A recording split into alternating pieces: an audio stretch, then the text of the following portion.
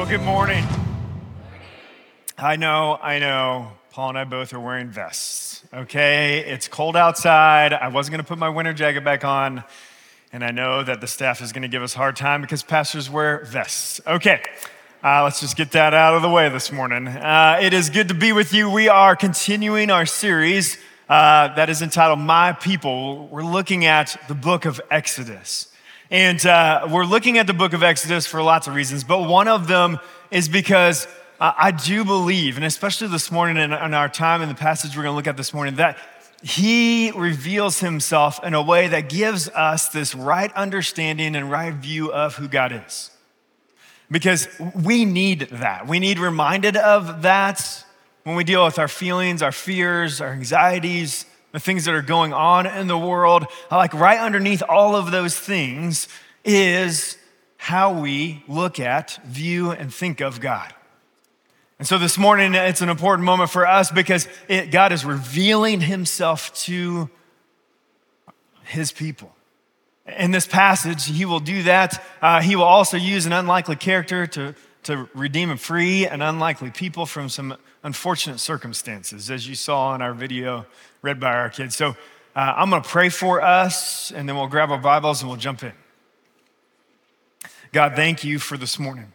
Thanks for the opportunity it is to gather and to sing the praises of your name.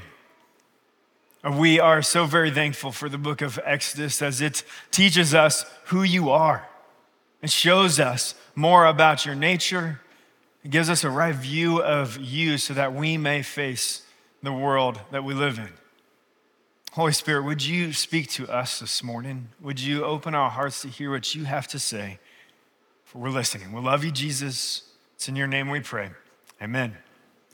If you have your Bibles, turn with me to Exodus chapter 2.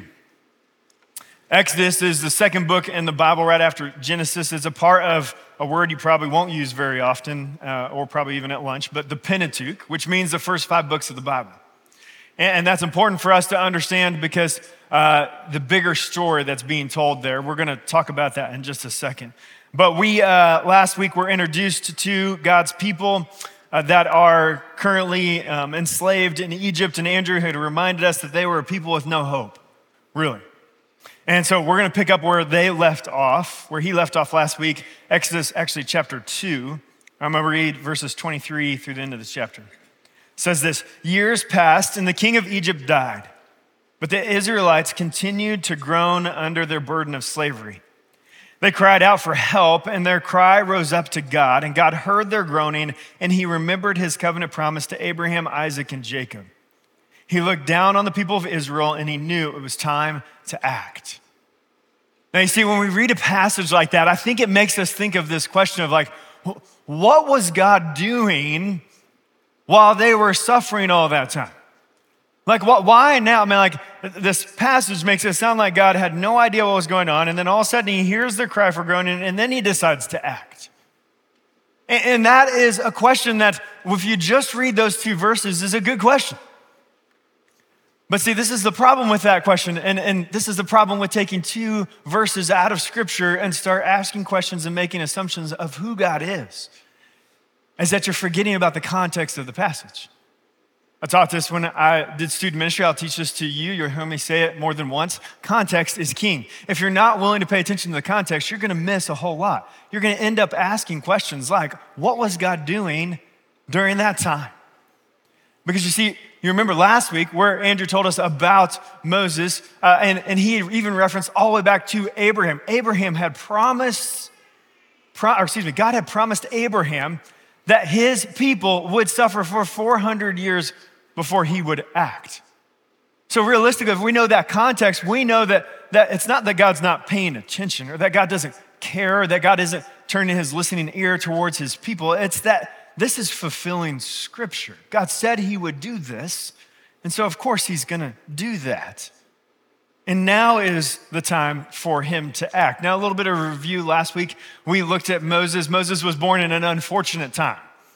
Moses was born, in fact, Egypt had suppressed the Israelites, and the Israelites were multiplying so quickly The king of Egypt decided that he was going to put out a notice to all the midwives, Hebrew midwives, you got to kill the babies if they're born a boy. We got to stop their population growth. And Moses was born into that culture, right? That was the cultural context of his time. We know that Moses was not killed when he was born. His mother hid him for a time, put him in a basket, floated him down the river. He runs into the princess of Egypt, and she takes him in. He's raised in the palace as a Hebrew. We know from last week that he eventually sees someone, an Egyptian, punishing one of his own people. And at this point, as an adult, he decides to take things in his own hands, and he kills that Egyptian. Buries him, hides him, and the next day he's caught, or he realizes that it's not as quiet as he thought it was, and he takes off and flees because he knows what Pharaoh is going to do, right? And so that's kind of catching us up to Moses, who now is in a foreign land, right? He is a wanted murderer on the run. Okay, like if you think about the old Western movies of like the sign that says wanted above it, it's like got Moses' mug on it. And it said like dead or alive. Okay, like he is wanted in Egypt. He's not welcome, okay? And now he's gone, and as he's away and he's in this foreign land of Midian, he finds a wife, marries her, and he becomes a shepherd of all things. Like a shepherd. This is a guy who grew up in a palace, and he's becoming a shepherd. Shepherds were like the lowliest of jobs that you could have. Go out and hang out with the sheep for hours and hours on end. Like that's not what God intended for Moses. And so, but Moses is doing that as we get to the beginning of chapter 3. So chapter 3, verse 1. One day Moses was tending the flock of his father-in-law Jethro, the priest of Midian. He led the flock far into the wilderness and came to Sinai, the mountain of God. There an angel of the Lord appeared to him in a blazing fire through the middle of a bush. Moses stared in amazement, and though the bush was engulfed in flames, it didn't burn up. This is amazing, Moses said to himself. Why isn't this bush burning up? I must go and see it. And we're going to pause there for a second, right? So here he is, Moses, okay? And we know that Moses in this time, like this is why this is so important to understand that Exodus is just one book, a part of the Pentateuch, the bigger story, because this whole story is a part of a bigger story. We're going to kind of see the bookends of this story within the bigger story this morning. But over the course of these 5 books, 6,000, a little under 6,000 verses. No, I did not do that math in my head. I did that at my desk earlier this week with a calculator, okay? Right around 6,000 verses tells us this story. And in the middle of it is this one where Moses has wandered out into the wilderness with the flocks, and he's come to the mountain of God. It says the Mount Sinai. And there's this bush that's on fire, but it's not being consumed. Now, I don't know if you've ever burned like a Christmas tree before. I have. It's awesome, okay? That sucker goes like that, okay? So, like to see a burning bush not burning, like that ain't normal, okay? And Moses, I love it. Moses talks to himself. This is good because I talk to myself, right? Moses is like, whoa, I better go look at that, right? I better go check that out. And so he heads over to this bush. And as he does, God begins to speak to Moses. And see, when we understand, oh, this is so good. When we understand what is happening in this moment, this is God breaking his silence after 400 years because that's what he said he was going to do. After 400 years, he said, I'm going to let them suffer under a foreign people, and then I'm going to break my silence. And so this moment's not just Moses talking to a burning bush. This moment is literally it raises a question to me. Like, do you trust and believe like that God is who he says he is and he's going to do what he says he's going to do? Like, do you believe that? Like down in your gut that he loves you, that he's chosen you, that he has a plan for you? Because the verse we ended off with last week that I just read to you, like it's easy to get confused and ask the wrong questions from that verse, those 2 verses. But the real question is, do you trust him? Like if you really, really, really, truly trusted him, if you had that right view and understanding, like what would you be willing to do? What sin would you walk away from? What spiritual habit would you develop?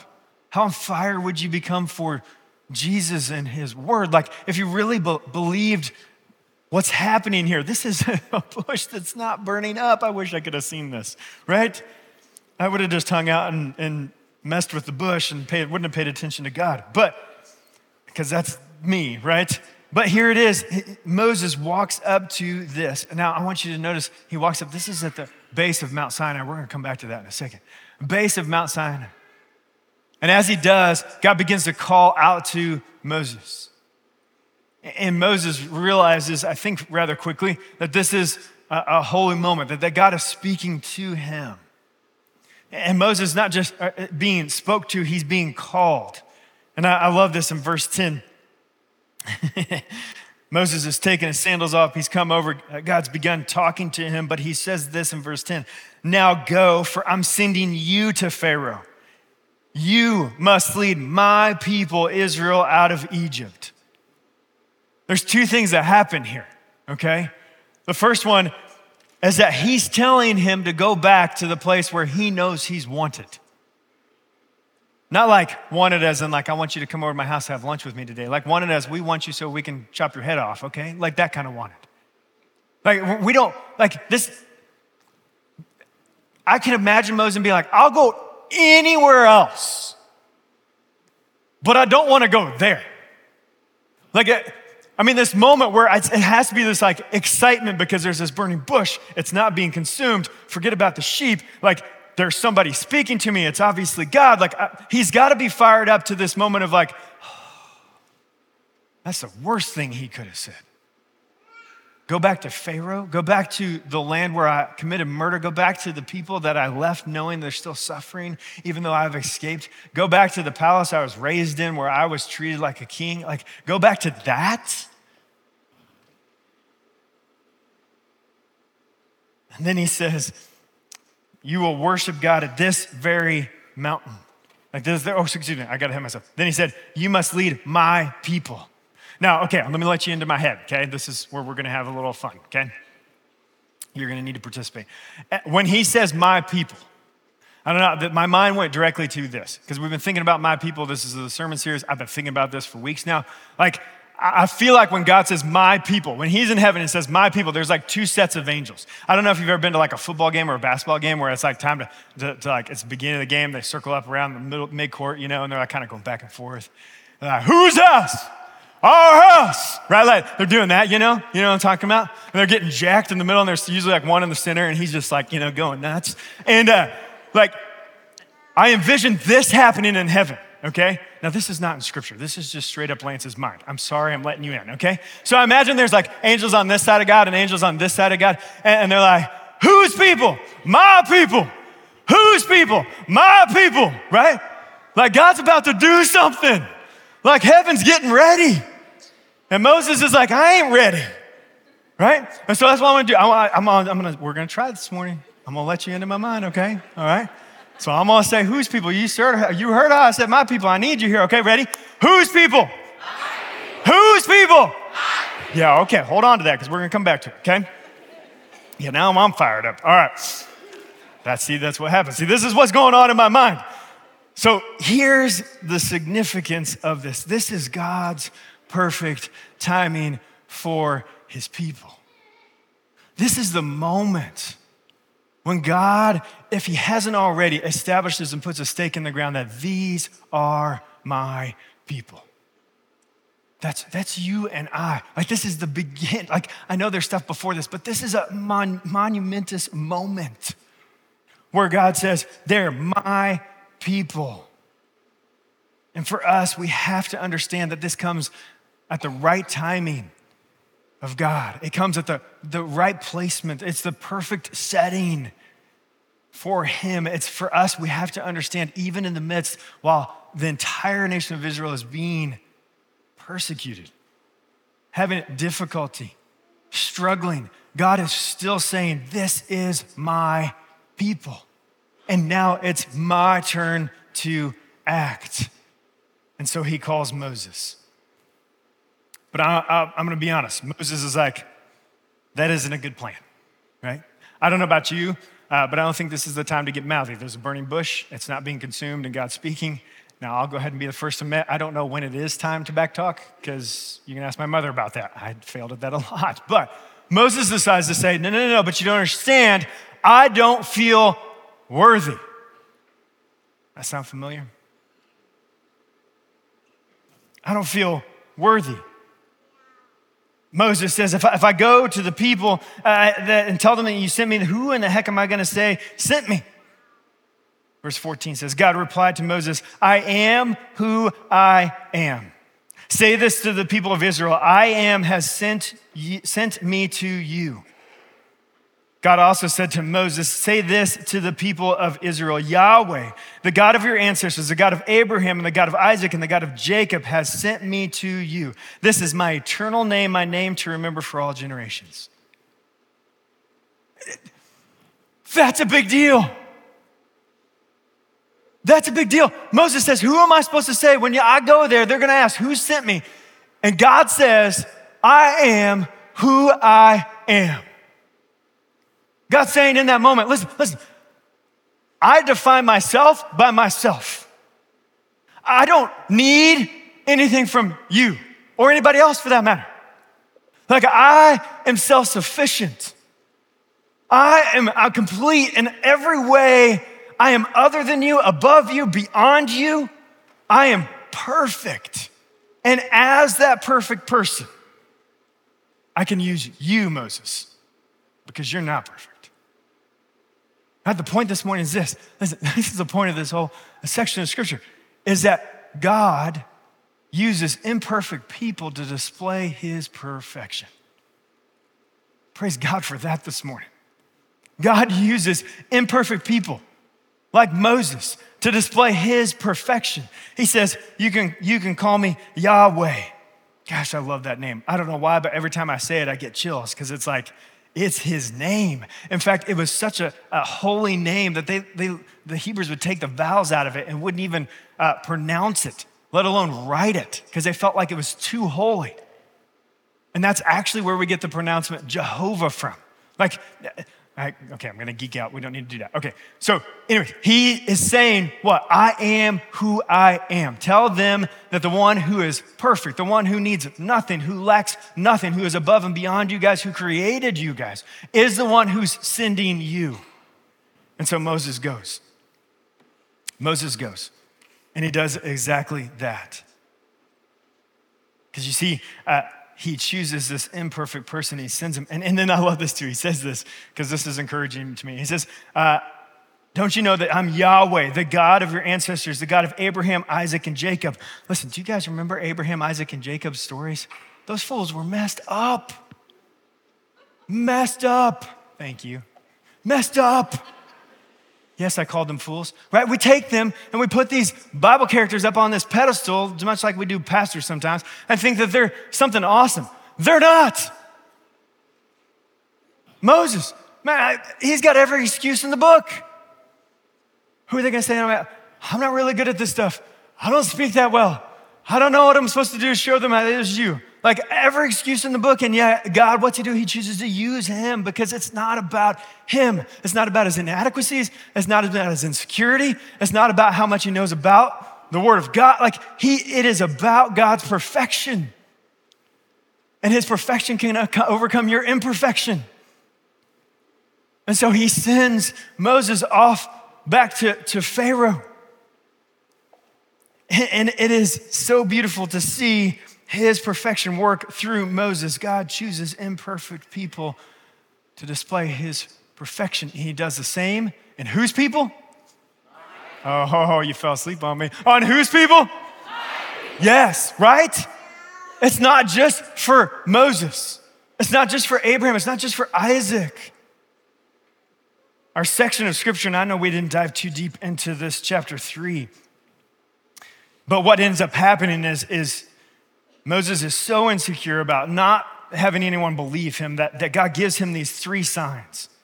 And these are just crazy signs, okay? Like he's got a staff, tells him to throw it on the ground, it turns into a snake. Moses gets scared, I don't know why, right? God told you to do it, it's gonna be okay, right? And he picks the snake back up and it turns back into a staff. He takes his hand, he puts it inside of his jacket, and when he pulls it out, it is filled with this skin disease. And then God says, put it back in, puts it back in, takes it back out, and it's perfect. And then he says, if that's not good enough, when you get there, say that, that God will turn the Nile River into blood, and I'll do that for you. Moses is like, I'm still not sure. Really, Moses? You're still not sure? Did you just see the snake? There's a snake, not your staff, a snake, right? Like, are you kidding me?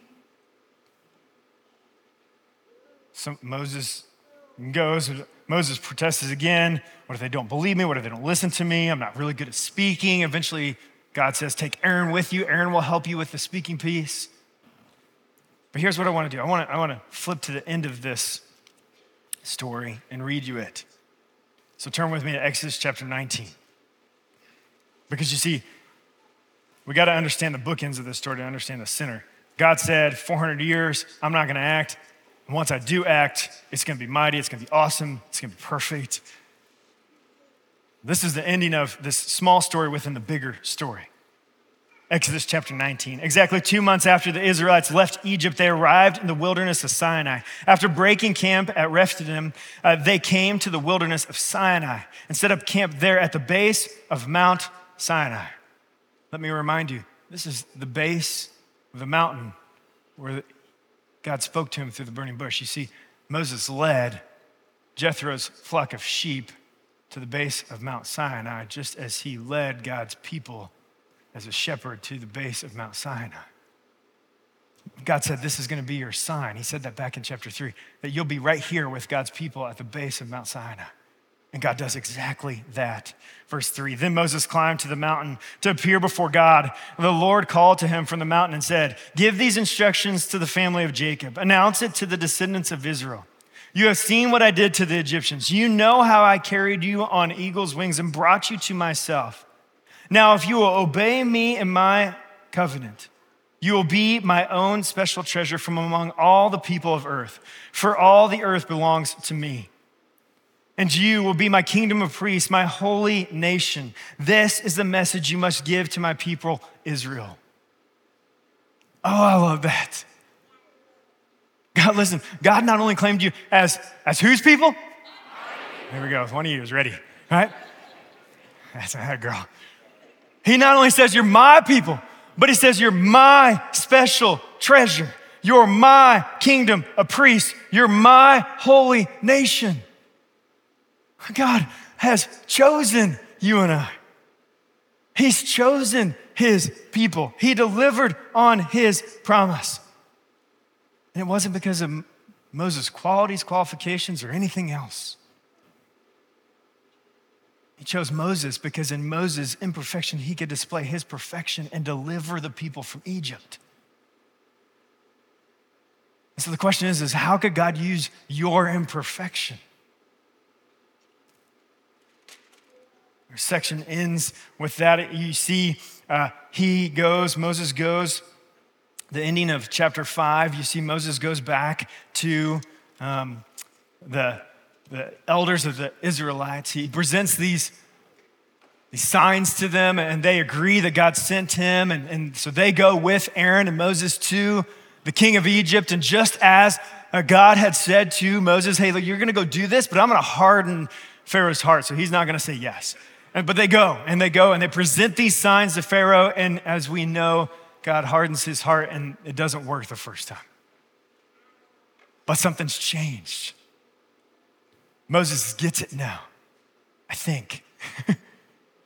That this is his perfection, not me. This doesn't have anything to do with, again, listen, it doesn't have anything to do with my imperfections, my insecurities, my shortcomings, my lack of Bible knowledge. Like, God's gonna use the imperfect to display his perfection, and that's exactly what he does. You'll have to come back next week to hear more of that story. We'll get to the end of it eventually. But he puts on display his perfection. And I love this. This is a passage that I take great hope in. It's Paul, and Paul is speaking in 1 Corinthians chapter 1. If you want to turn there, you can. If not, you can just listen. But Paul says this because he's echoing this story. He's echoing the perfection of God and the imperfection of his people. 1 Corinthians chapter 1, verse 26, he says, "Remember, dear brothers and sisters, that few of you were wise in the world's eyes or powerful or wealthy when God called you. Instead, God chose things of this world, things the world considers foolish in order to shame those who think they are wise. And he chose things that are powerless to shame those who are powerful. God chose things despised by the world, things counted as nothing at all, and used them to bring about nothing what the world considered important. As a result, no one can boast in the presence of God." I don't know how you feel this morning about being called foolish, powerless, and despised. But it's never felt better to me. God chose the things that were foolish, the things that were powerless, the things that were despised on earth. Who does that sound like? It sounds like Jesus, right? Everybody thought he was foolish, speaking nonsense. He was powerless. He couldn't save himself. He couldn't rebuild the temple. Despised. We don't want him around here anymore. Let's crucify him. To do what? To bring about shame for those who think they're wise. To shame those who think they're powerful. To bring about from nothing what the world considers important. See, God in his perfection is in the business of using your imperfection to point back to himself. That's the point. That's what God does. That's what he does in each and every single one of us on a regular basis. This whole interaction between Moses and God displays our inaccuracies, our insecurities, our inability to even understand or come close to grasping God's perfect power. And yet, in spite of all of that, God chooses Moses and he chooses you. We're told just a little bit after Exodus 19 that God will establish the priesthood, the Levites. And as he establishes the priesthood's job is to be the mediator between God and the people, between heaven and between earth. And this priesthood, these priests, they were supposed to wear these medallions on their outfits that said, "I am who I say I am." It said Yahweh across the front of them because they were God's representatives to the people. The great high priest, man, I could get into that today, but I don't have time. Great high priest wore one on the headdress that he would wear on his forehead because he was the high priest. He was the one who would go in once a year to the temple and make sacrifices on behalf of the people and speak to God on behalf of the people. That was their job, was to mediate between the two. As he established this priesthood. And let me remind you, he says that you are his royal priesthood. His chosen people, his holy nation. So I tell you that because this past week, I had a busy week, but I went to a funeral. Some of you know what funeral I went to. It was of Rick and Beth Beaver, who were members of this church. And as I walked through the door of the funeral, they gave me this pen. It says, "I love Jesus," or "I heart Jesus," right? I love Jesus. And I didn't really understand why we were getting these pens as we walked in. They had thousands of them. And they're handing them out. And I didn't understand. I got to figure out what's going on with this pen. And so I asked the question, what is the deal with this pen? And one of Rick's good friends had accepted Jesus a few years ago. And I don't know if they gave him this pen at his baptism or what, but he got this pen the day he was baptized, and he wore it every single day for an entire year straight. Every day, pinned right here, year straight. And then shortly after, Rick's friend would pass. He actually passed this year.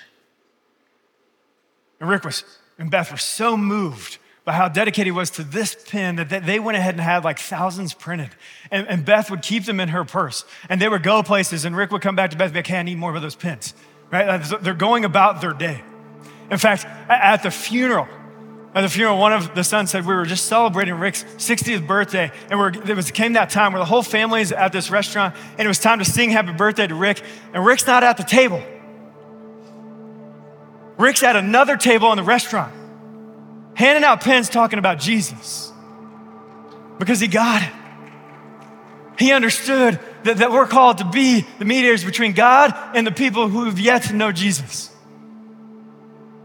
And so just as the priests wore the medallions on them, I've worn this pin. And in fact, I went ahead and asked the family for any pins they didn't have left. And I've got 2 baskets of them. They're gonna be out in the lobby. Now I'll say this before you go grab yourself a pin. Don't put this on unless you're ready to talk about Jesus. Just don't do it. It's okay. You don't have to take one. I don't got enough for everybody anyways, right? Let's be honest. I don't think, at least. God can multiply whatever he wants to do, right? My wife and I left the funeral and went to Jimmy John's on 146th. In the first 4 minutes I was in that restaurant, we had 2 conversations about this pin.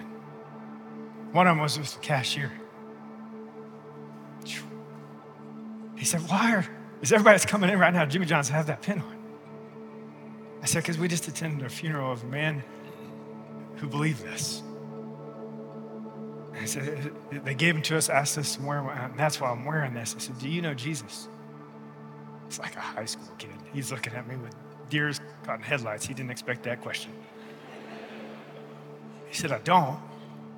And I said, well, I know you got a line behind me and you're working right now. I said, but if you ever want to know, I'm a pastor at White River Christian Church in Noblesville. My name is Lance. You can always look me up and give me a call if you want. We can talk about it. I let him go about his day. He might have looked at me oddly a couple times throughout our time eating lunch there, but it's all good, right?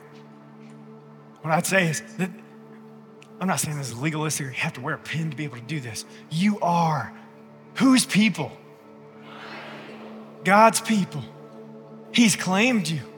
And when you have a right understanding of that and a right view of what God is doing in his perfection, it doesn't matter how imperfect you are. Listen, if you would have gotten a chance to get to know Rick and Beth and their story, you would look at 2 really imperfect people. I loved them both. But man, they had stories, failures, shortcomings, mishaps.